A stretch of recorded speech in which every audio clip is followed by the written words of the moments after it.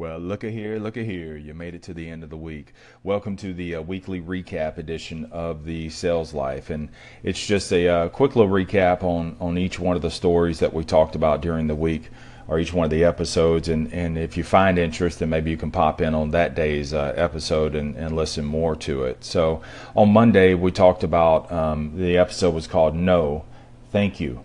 And it was a special show for me because I think sometimes in sales what we do is we kind of lose focus on the impact that we make in people's lives.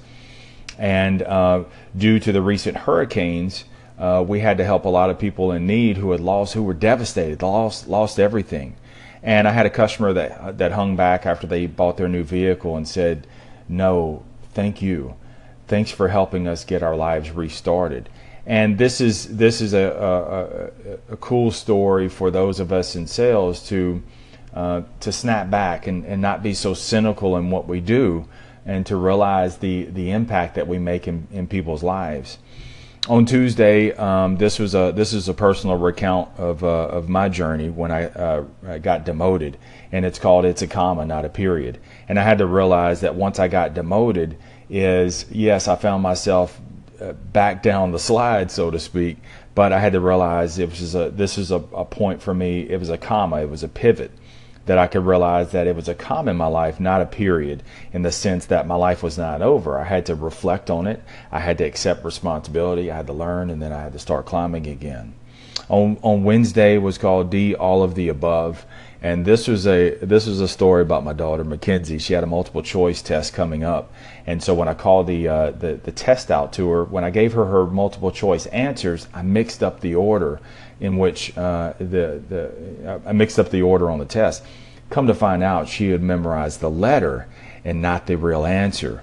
And so I think a lot of times what we do in life is we choose D, all of the above. We're doing things on automatic cruise control, or things that we've learned along the lines in life that's been ingrained to us or passed down to us, instead of realizing that life is not all multiple choice. It's fill in the blank, and we get to choose what goes into those blanks. Then on what are we on Thursday? On Thursday, it's called Someone's Double Dipping, and this was I read Max Lucado's book Fearless, and in it he's talking about there's 543 million Americans who consider themselves sick, but there's only 323 million Americans in the United States. So someone's double dipping.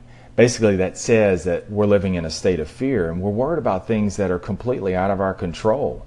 We're worried about things that haven't even come true yet either. So instead, control the controllables. Control the the only thing that you can control, and that's you. And then on Friday, this was a story called Whiffio Moments, which stands for "We're effed, it's over." And I love this story. It's talking about Tom Shoes founder Blake Mycoskie, and they were faced with a daunting situation. They had all these kind of orders to fulfill. They had a faulty supplier, and everything went wrong, and they were flat ass broke. And so he looked at this scenario and sat back for a minute and said, "Man, dude, we're effed, it's over." And it's a great story on how he and his team, they made some adjustments, took a leap of faith, and then they turned it from "we're effed, it's over" to "we're effed, it's on." And they stepped up to the challenge. And then we closed out the week on Saturday talking about world champion ping pong player Wally Green, former gang member. And he was at a 16-year disadvantage because he started competing at the age of 19, and he was competing against those who had been playing since they were 3. So it was a 16-year disadvantage, and it would be foolish for him to step to the table thinking he could beat these guys.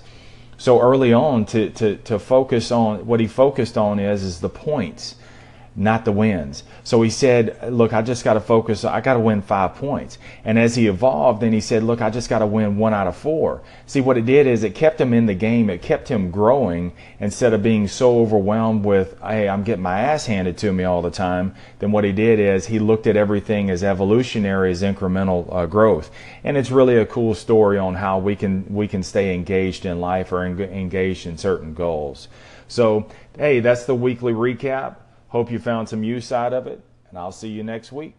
Thanks for tuning into The Sales Life. I'm Marsh Bice.